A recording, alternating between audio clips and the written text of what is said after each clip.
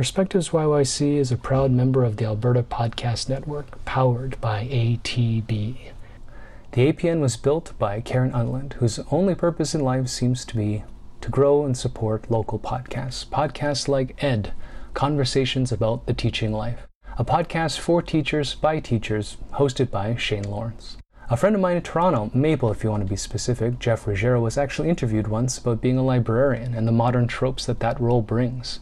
I was still stuck in the mid-80s and 90s, horn-rimmed glasses and stamp cards, but they vibe on technology, 3D printers, and just general awesomeness. Check that out at theedpodcast.podbean.com, or for more fascinating Albertan podcast information, get on the Alberta Podcast Network at www.albertapodcastnetwork.com, or on social media, Instagram, Facebook, Twitter, at AlbertaPodNet. Welcome to Calgary Culture, the Perspectives YYC podcast, a series of conversations with a series of local creators as we try to get serious about culture here in Calgary. Have you ever wondered what goes on in the mind of a hip-hop artist? I have, and I got the opportunity to sit down with AYE, local musician, producer, rapper, sensation, and father. We get into modern culture and what he believes to be a lost concept, soul food, history, family, your roots, versus what he describes as the fast food generation, quick hits and no substance. Do you agree with AYE? Listen to his album that's blowing up on Spotify, Soul Food, the Autobiography. Then hit me up with your thoughts both on his perspective and his music. Hit a like, subscribe, share, and get involved. Culture doesn't come from standing by, but from interacting, interchanging, and participating with each other. Check AYE out on Spotify, Instagram under I am AYE, on Facebook, or just Google the dude, A.Y.E.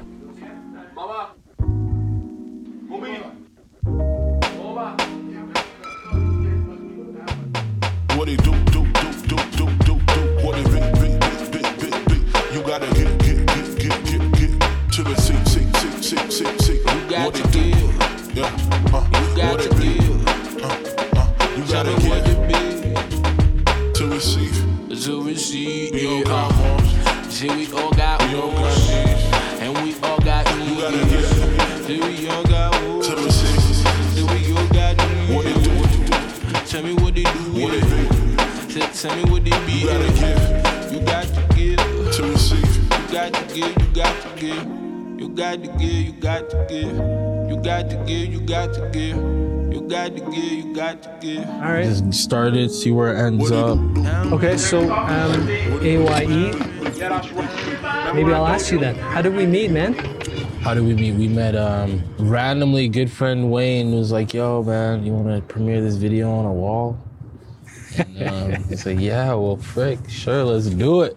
I haven't really heard anybody in the city doing that, and it's kind of unique. So we met on I don't know, what was it? It was like a little chilly night. Fuck, dude, it was like minus 35 or some shit on Stephen Ave. Premiering this video downtown. Yeah, it was quite the unique interaction. Yeah, it was fun, man.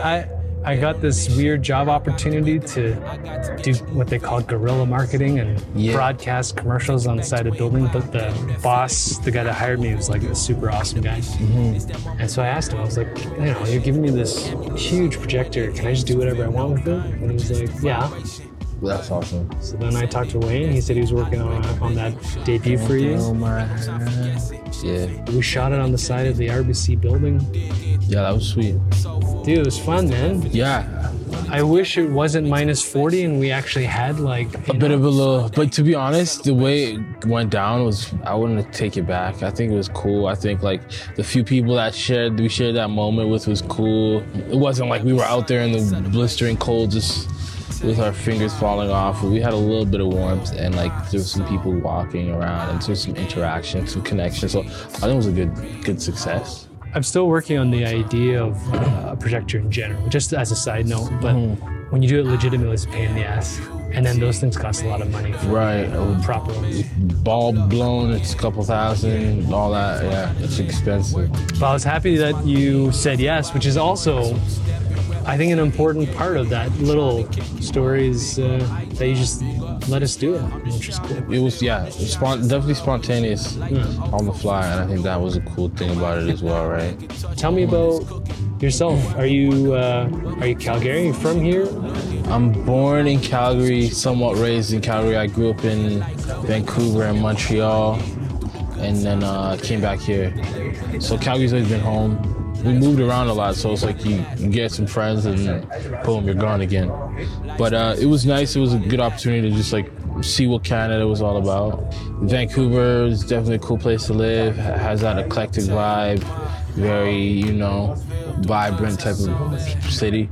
And then Montreal is a little different, more traditional, more classic, but very multicultural as well, I'd say. Like, how long are you spending at each of these places? I spent in Vancouver like 2-3 years maybe. How old are you? Are you a kid or are you? Yeah, I think I moved there when I was like 3 or 4, left when I was like about 12.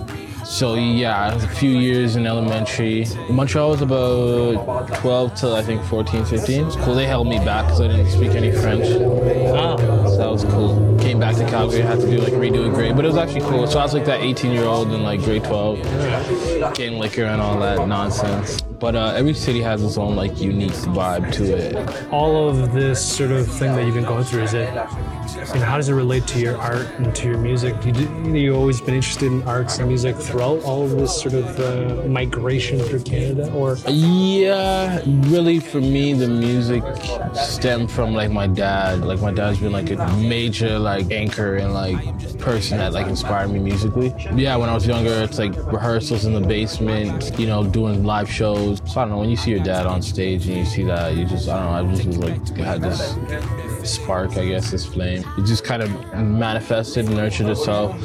From that, I actually just started playing my little kid instruments to getting like my first 8-track recorder. Dad's friend who he was doing music with was a producer, so he had all this gear. And like he was the first person I ever recorded like a record with. Me and my brothers, we did like a reggae track when we were younger, just exploring, right? From there, I played keys in my dad's band when I think I was about 16.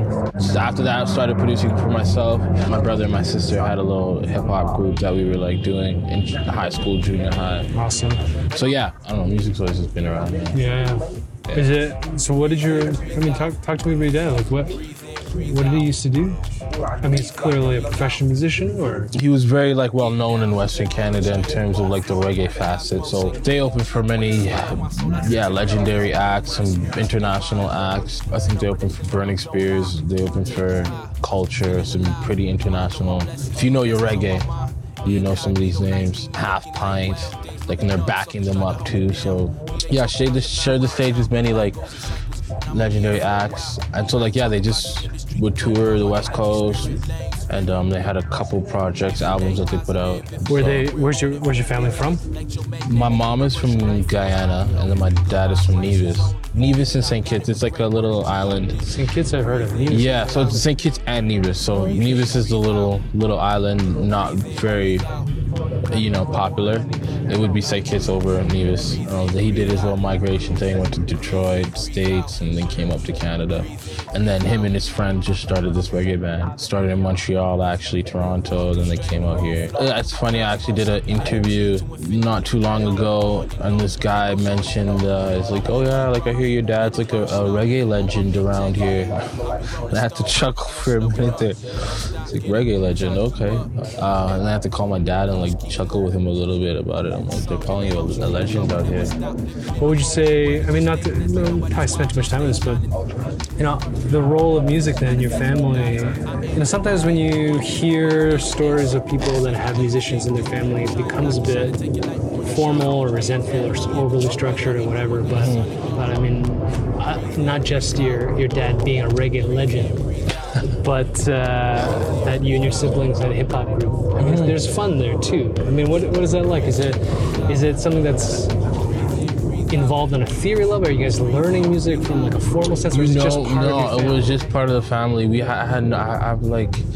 I'm playing keyboards now in like my own band, and like I've had no formal training whatsoever, no lessons, no teacher, and so what we were doing, it was just we just practicing producing, you know, just clicking things. It was that age where it was all about FL Studios, so I just started there. Yeah, I would just write a little rap here and there, try and go perform it. And then from there, you know, just brotherly, sisterly drama. And, oh, yeah, you want to do it your way, that way. So I ended up just going to do my own thing. And yeah, so it went. And there'll be a reunion, I'm sure. little reunion tour. I gotta talk to everybody. Everybody has to get their money right. Make sure it's worth it for everybody. But no, yeah, it was a fun experience. Like, it definitely, like, my brother does his own thing as well now. My sister doesn't really do anything musically, although I always bug her every now and again to like hop on something. So even like this Soul Food of the audio biography, she's on a record called Give Thanks. So that's my favorite track. I like to stay in house and like not really feel like I have to go and work with some big top name person to like know, like, you know what I mean, create or solidify myself as an artist or musician or whatever the case may be. So it's always been family oriented. Are you guys inner city or in the burbs? Where are you guys growing up? Like in Calgary anyways. Calgary, where do we grow up? We grew up in Northwest, like Varsity. Also, I guess, I don't know if that's not burbs. No, it's kind of like yeah, it's like inner outskirts of the inner city. Yeah, it's close enough to this inner city. When I was younger, I grew up in Castlereagh, just the Northeast. So yeah, pretty in inner city, I guess. Yeah. No, not to. I don't know. I mean, as somebody from from Toronto, I'm Korean, you know, and like you brought up already, going to other Canadian cities and seeing actual multiculturalism. Not to be a hater, but like it's different. Definitely. So, you know, what do you think that's like for you growing up, you know, as a black man in his family, reggae, ska, hip hop, family that wants to do music for fun, growing up in Calgary, yeah, right? In the early mid 2000s, whenever presumably this is, you know, how does that influence how you become a musician, right? Like, I think I had like when I first started, this topic definitely came up, and it was like, you know, how do you stand out, or how do you create something where, you know, this line of thing is just totally like, you know, overlooked. It's not established because there's not enough people to establish it. It was unique. I think for me, I kind of like being that diamond in the rough, the underdog. So like Calgary isn't like super heavily musically inclined, but I don't mind trying to be that person to like break through or, you know, rep the city or put it on my back and be like, okay, yeah, Calgary is more than, you know, Stampede and, you know, redneck, cowboy, you know, type vibe. I think I like to look at it as a negative, but flip it and turn it into positive. But it is different. You can't, it's not a huge demographic for one, and then there's not a huge platform or for opportunities. Although now, through different facets, it's grown. You know, I think we're in a place now where you don't need much to kind of create something. And if it's something cool and unique, people will vibe with it. It's just that Calgary isn't like, yeah, it's not overly multicultural. So I do believe, like, you know what I mean? I was talking to somebody else. This might be veering off a little bit, but just like something how like Calgary only really has the Stampede. Like if we had some of these other festivals or things that we could create more of like this traction or traffic with these cultural areas, like, and if Calgary put that same amount of money and love that they do to Stampede, I feel like it would create more of a city vibe. Calgary's only popping with Stampede, and it's just like everything else is just like, okay, that's cool. But like, you know, Stampede happens and it's like it's everywhere. It's like, you know, it takes over the city. Whereas if you had a couple different type of multicultural festivals like that, I think it would be definitely something that could help create more of a vibrant city multiculturally. But hey, yeah, it's an interesting thing in Calgary. You know, I've only been here, I mean, it's a long time, it's 7 years. So my window is like 2012. And then when my life falls apart and goes to shit, and then I start actually trying to plug into the city. I gotta love living here.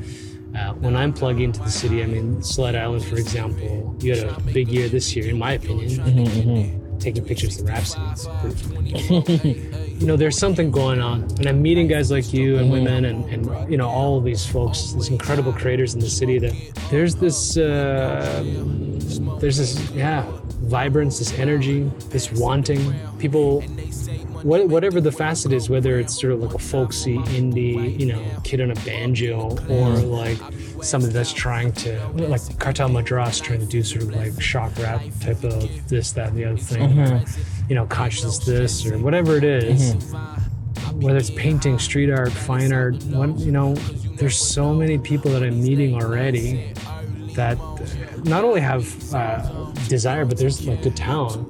There's also this feeling there's a block, that there's something holding somebody back. And it gets easy to like kind of dwell on that too much and then just start hating on the situation. But, growing up here, what's your feeling like? I don't know if you want to stay specifically, let's say, the hip hop culture of Calgary or the music world or art in general over the last, 10 years or however long you've been kind of like building yourself up to get to where we are today. It's obviously changing, but, what's your overall impression about it? Are you optimistic? Is there something that you feel needs to happen? What's going on? I'm definitely like optimistic. I always said like, I think it was around 2016 or something when I felt like that vibrancy spectrum was growing. I was like, I think I'm gonna grow with the city, you know what I mean? And like, I think it was 2016 when they kind of coined Calgary being the music city or whatnot. So I just found that was a coincidence, and just like, I'm optimistic. I think we just gotta keep the energy going, you know what I mean? In all facets and all areas of in that creative space, that multicultural space. Yeah, I think Calgary has the potential to kind of, you know what I mean, be a little Vancouver, a little Toronto, we'll say we're a little Vancouver, but yeah, it's just a matter of, I think, us creatives to keep it going and break through doors and barriers and roadblocks that are up, right? And every individual thing has its own little barriers, right? And individually, people are gonna have to break down those barriers, you know what I mean? We can even go with Toronto and rap, you know what I mean? In Junos, they weren't even giving certain love to the rap category, and the Rascals had to break down certain barriers and be like, yo, we don't want your award, and for them to get some love, and that, like, even just that whole story. So those types of things. But I think it's going in the right direction. Yeah, it's interesting how like so much of human social sort of what happened. Express yourself. Sometimes this idea of change, conflict, and having to kind of like push against something. Yeah, you're always gonna get a little friction. Yeah, that's kind of how things are made, and the beauty of it all, right? So in that context, I mean, like, let's look at this album that you just released. Talk to me about it. What's your development as a solo artist? How does Soul Food come together? It's definitely been some layers. There's been growth. I think Soul Food, the audio biography for me, is just the opportunity for me to really grow into this space of who I'm becoming and really just nurture it and own in on it. I consider my life to be my music and my music to be my life. And it's easy to glorify and do the glitz and the glam and hype up your life or hype up who you really are. But for me, I'm trying to, like, with this album, just build a little layer of transparency, vulnerability, just kind of, you know, my thing I'm coining right now is creating, connecting, and conversating. But yeah, Soul Food nonetheless is an album project just kind of about my life and kind of trying to fill a void that I feel is where something's lacking, and that is, like I was saying before, a lot of hip hop is just this current state of hip hop is fast food. It's very fast paced. We can go to McDonald's right now, you know, hum and haw over a Big Mac, and shit looks good, tastes good real quick, but, you know, a couple minutes after that, you're going straight to the shitter, you know what I mean? Or, you know what I mean? So it's like, what's really good for you? Is it good what's good for you in the moment, or what's good for you that's long lasting? So basically, Soul Food is just trying to fill this void with some substance, you know what I mean? Trying to shape switch up the landscape a little bit.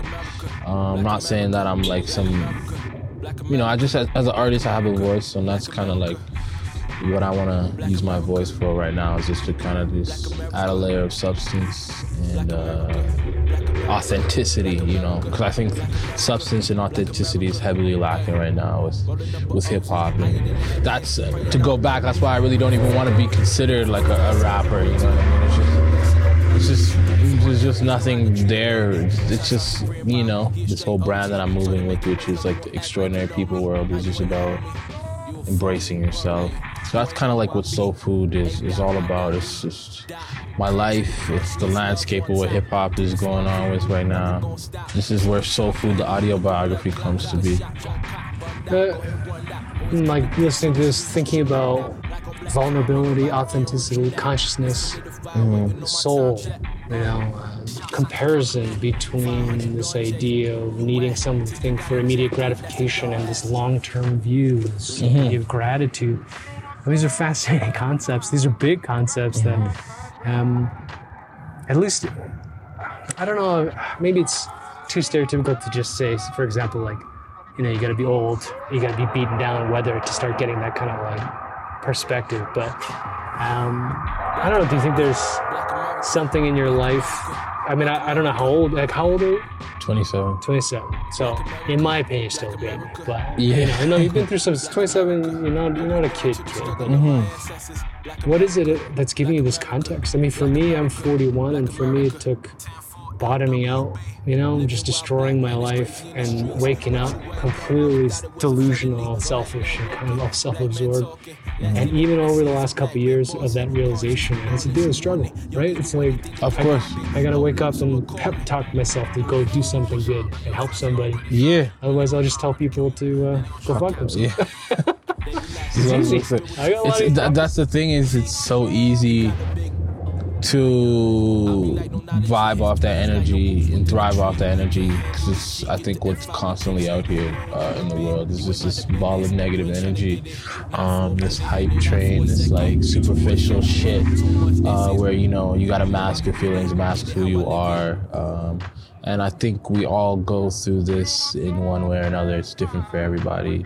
And with the Extraordinary People, it's just about nurturing who you are and not letting this world dictate that for you. For me, though, at 27, I don't know, I'm an old soul, man. My next project is called Old Soul, Young Spirit, but in a different language. I feel like sometimes I've been here before and I'm just going through life again with a different perspective. So for me being young, I just kind of try to fill this space that I feel is needed with this space of like love and nourishment and spirituality, you know, and again, authenticity and this vulnerability, and just trying to nurture who I am as a person, and realizing that you don't really gotta like fake it to make it, although that's what they say. And you're either, that's, you know, it's all about what's feeding your soul, right? So I think for me, what feeds my soul at this time is just like family, love, and just growth.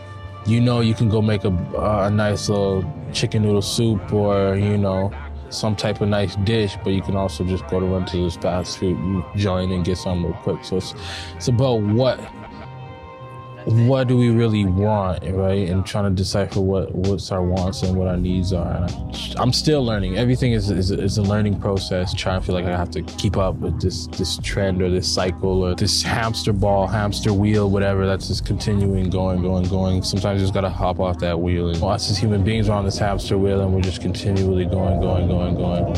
So I'm just trying to find a balance between, you know, life, and I think too much of anything is good for nothing. And I'm not trying to say that, you know, it's all about consciousness and spirituality and all these things, but I think it's important. Well, let me ask you this. I mean, so you're asking the question, what is it really all for? Right. Now, there's no single answer, and that answer obviously evolves, but as you build a project like this and put all your energy into something like that, and it's not just like you're, you know, this project is clearly not just you showing up at a recording studio writing down some lines, and you know, it seems to be a little bit more in a lifestyle approach. But I mean, yeah. what are you getting? What is there something you would say that in this particular project you've gotten feedback? Like, is there something that you think you can point? Is there an anecdote? Is there some sort of relational thing that's happened that you can point to that might demonstrate to anyone listening right now that this pursuit of yours isn't just, you know, rhetoric? It's not just because it's hip to say that we gotta, you know, be nice people, but You know, what's it been like doing this? It's a struggle, man. Like you're saying, it's so easy. Like when I was younger, you kind of life beats you up, right? You got choices. We all have choices. It's like, what direction do we want to go? And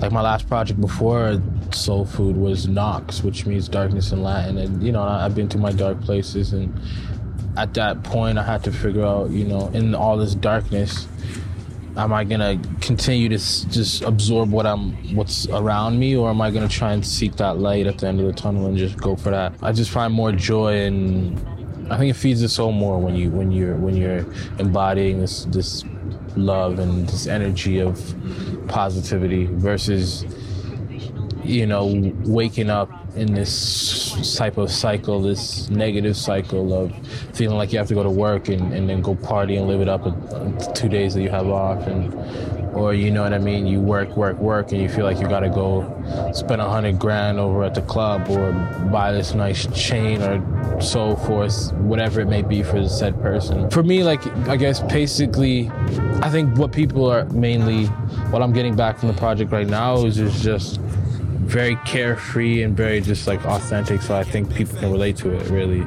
You know what I mean? There's always that layer, and I think I go below the layer of just, you know, what's on the surface. I think people just appreciate that. Yeah, I think I definitely agree with that. I mean, I think the concept as a principle of vulnerability and authenticity, spiritualism, consciousness, the power is in that, in the empathy and in the connection. But I wonder, maybe as a contrast, I mean, you know, what is the dark spot? What do you think, in contrast to where you're at now, can give us an idea of? Well, for me, like I could have been, I don't know, I think just the way I grew up, I definitely feel things and I see things a lot differently than people do. I'd rather be my best friend than my own worst enemy. Sometimes it's easy to get around life and, you know, with that fuck the world mentality. And yeah, you can go through life that way, but, you know, I don't think at the end of the day before you're dead and gone, or, you know, when you really have to self-reflect, are you going to be happy with yourself, you know? When you really embody what this soul food thing is about, and like really going in on who you are and what feeds your soul personally, because it's different for everybody, I think that's when, you know what I mean, you really get the opportunity to appreciate life and finding your purpose. So I'm really just, I've been through shit, I've been through dark moments, been through my shit. So I think in my music is my biggest therapy. I always say music is my therapy. So going through my life experiences, I put in the music, and through that I want to be able to help other people. Yeah, I don't know if there was any like one particular thing that happened to me to make me want to like flip the script or be like, okay, this is who I am now. But, you know, it's taking a moment, and I'm just like trying to like listen to what really feeds my soul. I want something that's nourishing, something that's gonna make me feel good, not for the moment, but on a longer scale, long term, you know what I mean? But yeah, like I used to get up and feel like, you know, screaming fuck the world, and I used to have my days of being, you know, I guess rebellious and just not giving a fuck. But I don't know, I get something out of the ability of being able to help people, and just, I don't know, I move off that energy. Yeah, that's what feeds my soul, just, yeah, helping others, spreading this love, and trying to switch the spectrum, or just the way of thinking, which is like right now it's just very fast-paced. So, well, let's kind of switch gears then. I mean, bringing that then to the production, the build, this. I mean, talk to me quickly about how do you make an album? Yeah, that's a good question. It takes a long time for me. Like, this is the longest project I've taken to put together. I think largely just because it is my life, and you can't really just quickly write a 16 off of things that you're like going through. And like, for me, every word means something. Every word has a key reason for why it's there. And like, music production wise, for this project, I wanted to like balance between the old school and the new school. Basically, I just laid some skeletons ideas down, and then I work with like my band members, Extraordinary Gentlemen. We did quite a bit of like live recording and tracking with like guitar and trumpet and trombone, just to kind of give it that more flavor, give it that substance musically. You know what I mean? Because lyrics is one thing, but musically, you know, again, there's a lot of sampling, there's a lot of flips, there's a lot of so on, and so I just wanted to kind of add some tangible, something that feels good, because, you know, when you playing live too, you know what I mean, you definitely can get a sense when you're playing with live instruments. There's a certain energy when there's people playing these instruments versus a DJ just playing a track. I hated the most of that era is when DJs became guys on an electric fucking, it was like an iPod, and they just press play and then they dance and wear outrageous costumes. But and now I'm just being a hater. The production for the album, the music you were writing it? Yeah, so I write all my own stuff. I produce all my own stuff. There's one track on there, I think it's number 9, which is called Feed Me, which was co-produced by a friend named Pioneer. So like I don't always produce on my own. I like to, you know, add my own flavor and like collaborate, co-collab or co-produce. So that's what I did for that one record. But yeah, other than that, it's mainly just myself and in the studio and just working. Yeah, it's fun for me anyways, as someone who's never done it before, imagining, you know, like, and it's going to be different probably track by track, artist by artist, but like, are you showing up, you know, with your lyrics? Do you have an idea of what you want to do, like what kind of tempo, what kind of energy you want to hit? Does it come naturally as you start? Yeah, I'd say like it just comes naturally. Every record, I feel like it just, to be honest, I don't really think I'm like a great writer. Things just kind of manifest and come out on its own, and it's different every time. So it could be just like a beat that inspires something. From there, you just kind of go and see where it takes you. This project, I did write quite a few records, but not all of them like made it to the project. It's fun to hear that. I mean, not all artists that I've met are that intuitive. I think we all intend to be. There's something that's important about the intuition in art, but there's so much intent too, where people are like trying to play to a flavor, or like to hit a note, or to like, you know, I know this is gonna hit, or I know this is gonna be what feeds into, let's say, the club scene, or this scene, or whatever it is. How much influence, especially for this project, Soul Food, it sounds so personal. It sounds, you know, with the intent being to slow things down. I mean, yeah, where'd you put yourself on that scale? I mean, how much of it is this big map and this like project where I know I want to start my journey by like kind of like a diary of how I want to, you know, progress? I think it was different layers, and then I just put it together. So it's like different things at different times. Sometimes I guess I'm writing things that are not necessarily like I'm going through right now, but it might have been something that happened a year ago. But for the most part, I think it's accumulative to like what I'm going through and who I am as a person right now. A lot of us look at certain people and we want to see people in a certain way and in a certain light, and it's like, hey, well, what if I told you I'm not who you want me to be? You know what I mean? Are you gonna still be down with me? And then sometimes too, like you'll produce something and you don't finish it till like 6 months down the road. Or yeah, like for one record, Don't Blow My High, I actually wrote that to a different beat, but the lyrics still held its weight and it still resonated, so I was like just polished it up a little bit, and then it just felt even way better over the new stuff. So it's just, you take from old stuff, you pull from the new stuff, you just go with that intuition, what feels good, try and tune in, you know what I mean? It is hard to tune in sometimes. For me, I'm like, I'm just gonna create something that feels good to me, and with that, I'm sure it'll feel good to other people, and with that, it's like, hey, if it feels good, I think they'll respond to it. I just want to give some substance, you know what I mean? Just balance out the landscape a little bit. Well, it's interesting. I like his story, anecdote, whatever, but Don't Blow My High. How a project will feel right, but that context will change if you're open enough to want to feel different things through it, you know?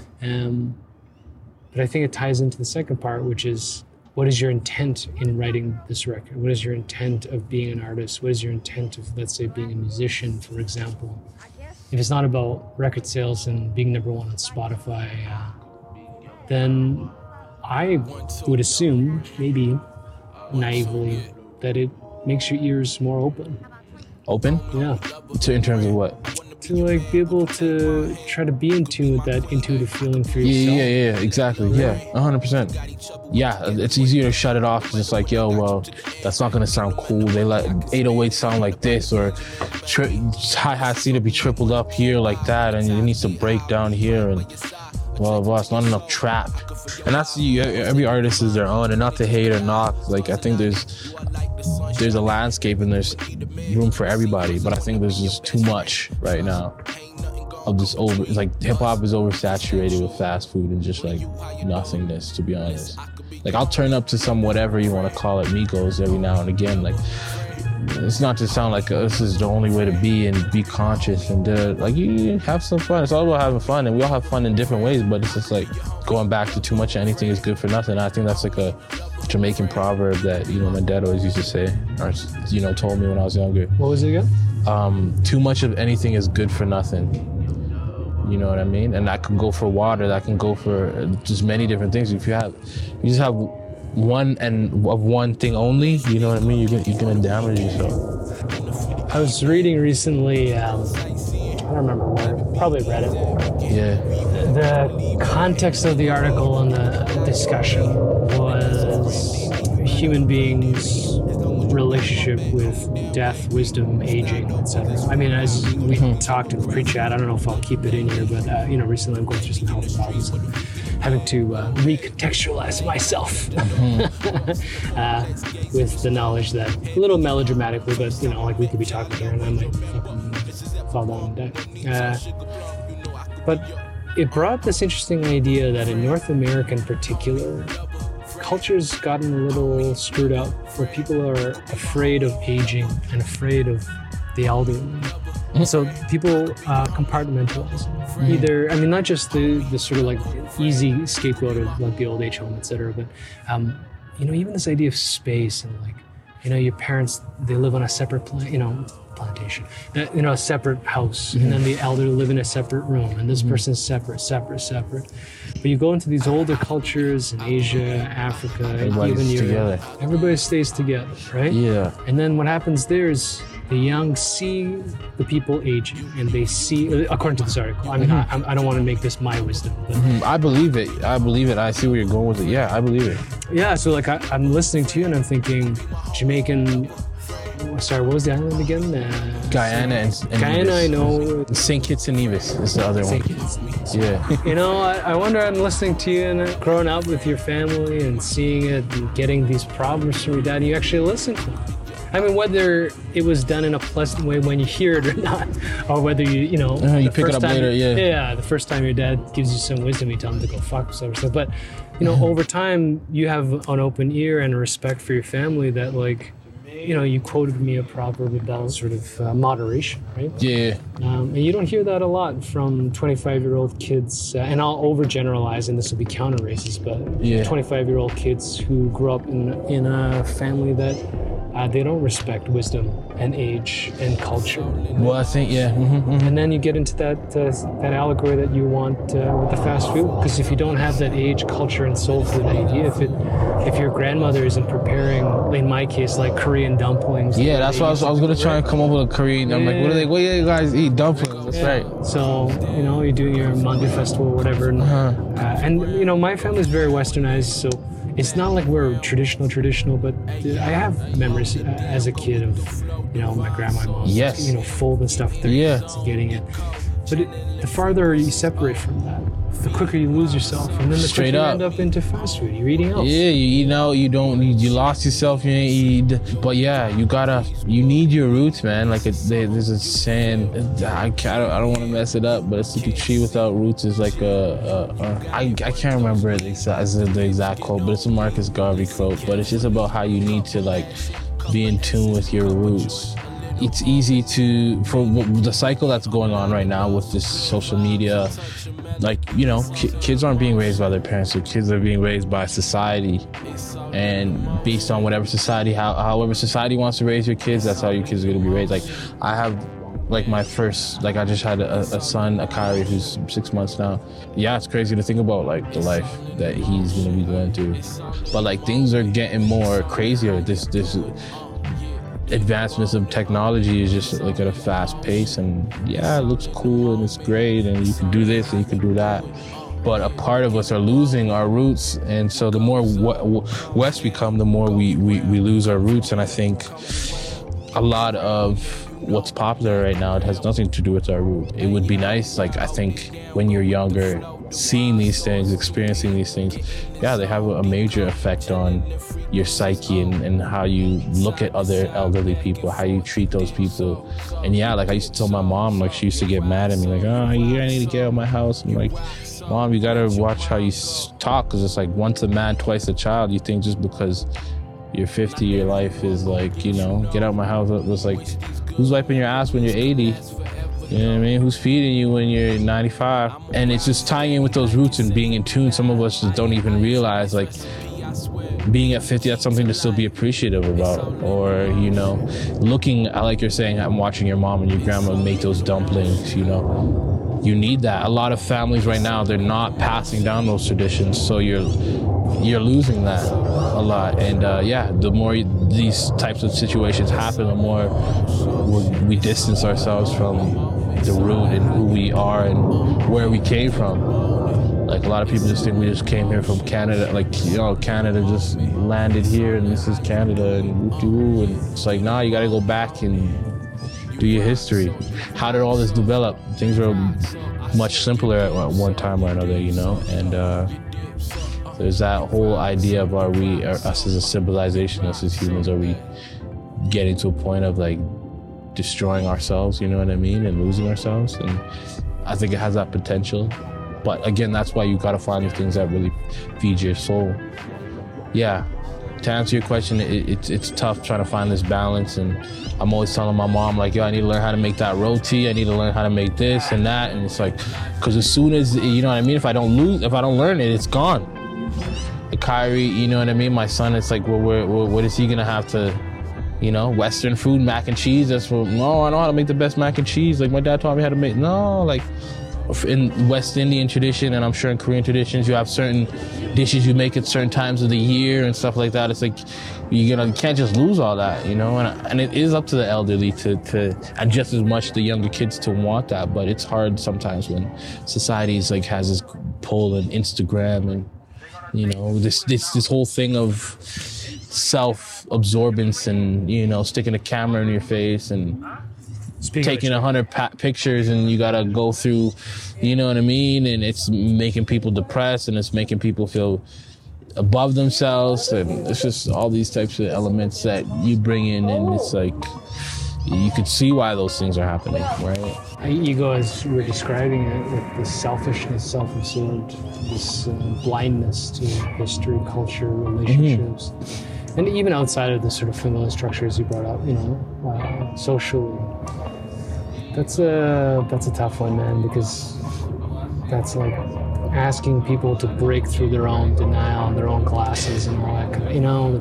It's tough, and that's why I'm saying, like, if I could do that with the music, or just try and, you know, if somebody hears something and it's just like this, you know.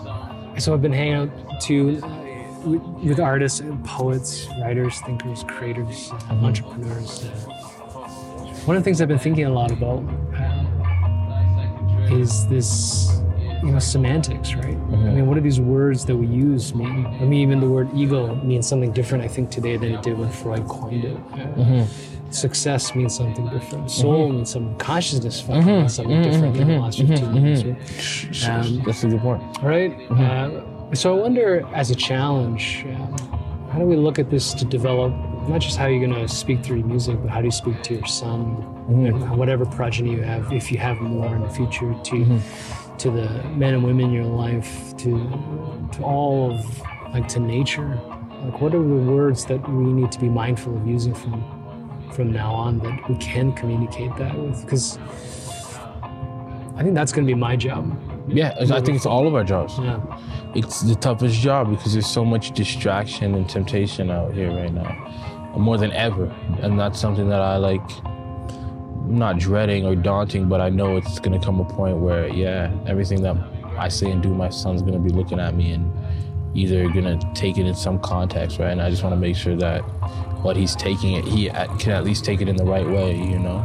and planting these seeds, right, for them to grow in himself, you know what I mean? That's a tough task.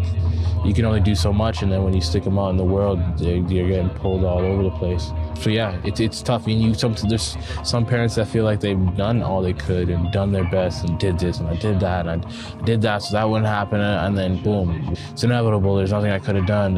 It's tough. It's one of those, I don't know, catch-22s. That's what you want to call it. I think as long as our intentions are good, I think that's the main starting point is the intention, and then from there.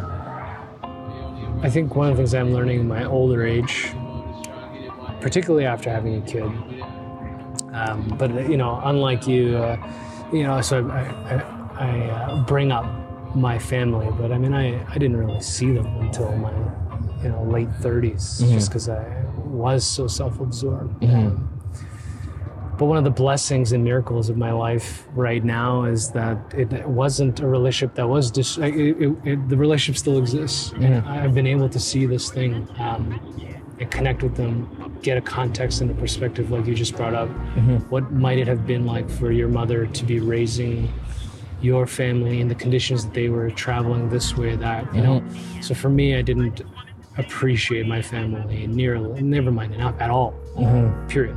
And now that I'm opening that book and trying to learn and understand them and love them, etc., one of the things that I've come to realize, I think, for myself is the more I separate myself from this idea that I can control where my son is supposed to be, what he's supposed to experience, or who he's supposed to become, and more just like try to be that person that I hope that he wants to be. Yeah, I think that's all you can do is just the intent.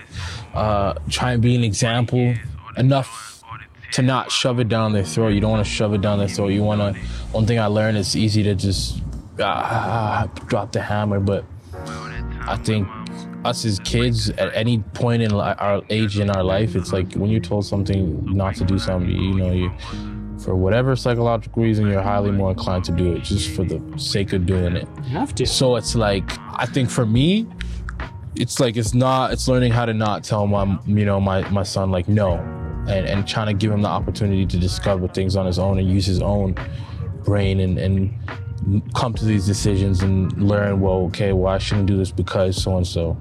So I think for me, that's going to be the toughest thing, is trying to reason and create that space where it's like, hey, you shouldn't be doing that. And okay, if you want to continue to do that, you're going to have to learn the hard way. And, all these types of things through time, you just can hope that it did what it needed to do, or you've done your job right. But it's one of those things. I think having a child and down the road and thinking about who they become or who they will be is just, it's tough to see that, and it's like life is just it's mysterious. So I don't know. You never really know, right? All right. So just to wrap up, I mean, how's Soulful going? How's the response been? Social media makes it sound like you're blowing up. How you feeling? I don't know, man. That's the thing. Don't want to get too caught up with social media. Sometimes that shit will suck you in. But it's going well. I'm just gonna keep it positive. I don't want to go drag it down. But at the end of the day, for the most part, more than anything, I feel like this project has been the most receptive. A lot of people have been telling me they have their songs that they like. This is the one project where the album where it's I feel like, okay, I did what I had to do. It's out there. It feels good. There's, of course, every project you're gonna have your negatives or your critiques, but it's definitely been a good response. People have definitely been receptive, and I think everything that I needed to do was done. So I got to give myself a little bit of pat on the back for that and not be too hard on myself. It's been marinating for so long. It's time to serve it, and it's just a matter of how people digest it, right? And I'm not gonna find out right away, but I think right now it's a good feeling. And I just want to stay as humble as I can at the end of the day, because I've always, I'm very intuitive, very intellectual, and a lot of things I see before they happen, as weird as that wants to sound.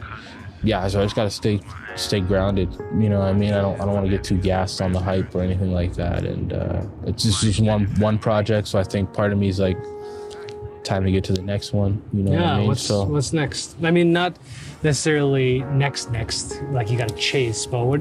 No, right now I'm learning that, like, you know, within my family now, I got to balance it out. I got to practice what I preach. So, you know, I live this music like constantly every day. I eat, sleep, and breathe it. And so now it's about becoming a little bit more selfless. I have a son, so I have to, you know, be that caretaker, that provider. You know, there's things that the music needs and is calling and asking for, but I got to realize that, hey, I kind of have control over, you know, how and when things happen. And if it doesn't happen exactly how I want it, it's not the end of the world. But what's next, man? Just trying to solidify what I've been building on. This year, I told myself I'm just really trying to establish myself. I think a lot of people know of me, are aware of me, but there's this icebreaker that's gonna need to happen in the next little bit here for people to kind of be like, oh, okay. So, and that could be through many different ways. Soul Food is really, the audio biography is just meant to be the appetizer. So it's really just an appetizer. And right now I'm trying to put together and master what this main course is going to be about. As this project's 14 songs in, it's about narrowing down and cutting the fat and really honing in on some nice substance, some nice a meal you can really take in. It doesn't have to be a ton of songs, but it's really just about trying to create bodies of work now. So I have quite a bit of music, and so it's just a matter of seeing what fits and kind of listening to that intuition again and seeing what comes to be. Yeah, Soul Food is just the beginning, I feel like. So from what I can see, there's a traditional aspect to your approach, becoming an artist and you doing gigs here. You got the social media game, you got marketing, you've got a firm behind you to back you up, some people. You're at SLED, so you know you're getting represented, you're doing this and that and the other thing. But as a final thought, looking at the Calgary music scene in general, is there something that you feel like we need to do different? I mean, it's a big, wide question to finish. It's a good question, and it's a tough question. I don't know, every time people always mention Calgary, it's like, I don't know. I don't have the answer. No, I feel like it's tough. I feel like we can't solve it in a podcast. Yeah, you can't solve it in a podcast, but you can definitely plant some seeds. You can throw some ideas. So, like, for me, is there something that needs to be changed or something that's missing? Just, I think, a little bit more of the genuine support, real support versus the hype support, the coattail support. I think we just need to continue to create, and again, there's going to be that moment where we're going to have an opportunity to push through, and if we're ready to push through, then that's the way to do it. Break shit. Yeah, just breaking the barriers, networking, and doing those spontaneous, unique things where it's like you wouldn't think this person and that person would go together, but you're fucking out of your mind. That's exactly what they need for things to grow, you know? Yeah, exactly. So I keep looking at, and now we're just babbling, but like I'm on Reddit too much, but one of the subreddits I'm on is Random Acts of Music. Most of it happens in New York, of course, but like, you know, someone just walk up to a busker and all of a sudden there's like a saxophone battle, or like two MCs hitting up on a train, flash mobs or stuff. You know what? It's funny you say that. I was just talking to the gents, and it's exactly what I'm trying to somewhat do. What I want to do, raw, not too overproduced, and just pull up in random spots. They do this in Toronto all the time. You pull up, walk across Dundas, there's always a few guys playing. And just having these unique experiences where it's not like just playing the music, but you get the beginning of it, the plugging in, and the, you know what I mean? You can really absorb what's going on. I think that like transparency and just that vulnerability, and again, is just like throwing yourself out there. I think it's just like, I think people enjoy that. It's funny that you say that. Come sit down and have a coffee with me. I have half a mind now to build my podcast around never doing it one-on-one anymore and just having some random, like a painter, and the three of us have to talk about celebration. Yeah, that's cool too. Those are great, good conversations. You learn things that way. All right. Anyways, thank you so much for joining me. Thank you, man. Thank you. Really appreciate it, dude. Album's dope. Thank you. Yeah, I don't know how to conclude these ever. So good work. I'm just, feed your soul, and whatever that it consists of, just nourish your mind, body, spirit. Much love. This episode's sponsorship message is from the Alberta Blue Cross Summit, a day to explore fresh perspectives and practices around wellness at work. Hear what Linda Crawford of Alberta Blue Cross had to say about the summit. You know, Alberta Blue Cross really wants to support people. We truly, truly are moving the needle in a way that we want to make an impact. And so, coming to even a first ever event is always fun. You can always now be able to say, hey, I was at that event. And our intention is to really leverage and scale this on an annual basis. So why not come and be that first pioneer and leader that raises their hand and says, you know what, this sounds fantastic. I want to be part of this movement, the energy that's going to happen there. Sign me up. The summit's happening October 10th at the Renaissance Edmonton Airport Hotel. Sign up at thewellnesssummit.ca. It's that homegrown, it's that vibe. Oh yeah, alright, right. It's that homegrown, it's that vibe. Oh yeah, alright, right. It's that homegrown, it's that vibe. Oh yeah, alright, right. It's that homegrown, it's that vibe. Oh yeah,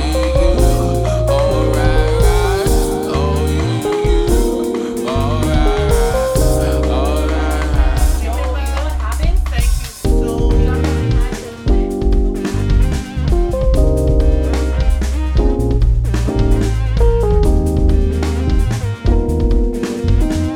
feed my soul, yeah. Feed my soul, yeah. Feed my soul, yeah. Feed my soul, yeah. No bitch me over, feed my soul, yeah. Feed my soul, till my baby boo. No bitch me over, feed my soul, yeah. Feed my soul, till my baby boo. No bitch me over, no bitch me over.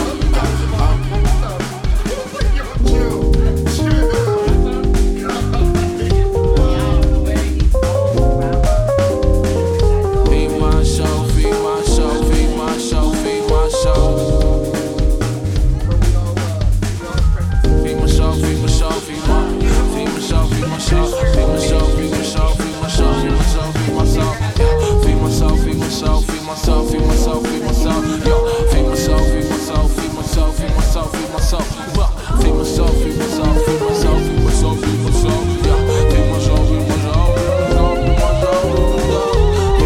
feed my soul, feed my soul, feed my soul, feed my soul, yo, feed my soul, feed my soul, feed my soul, feed my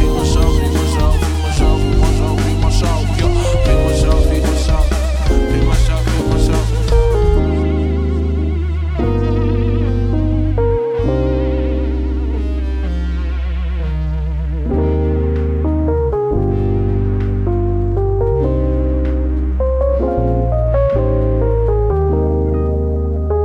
Feed my soul, feed my soul, feed my soul.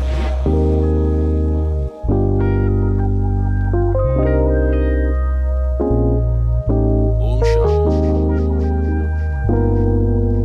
No one time quick, I just gotta take a moment and say thank you to every single person that made this project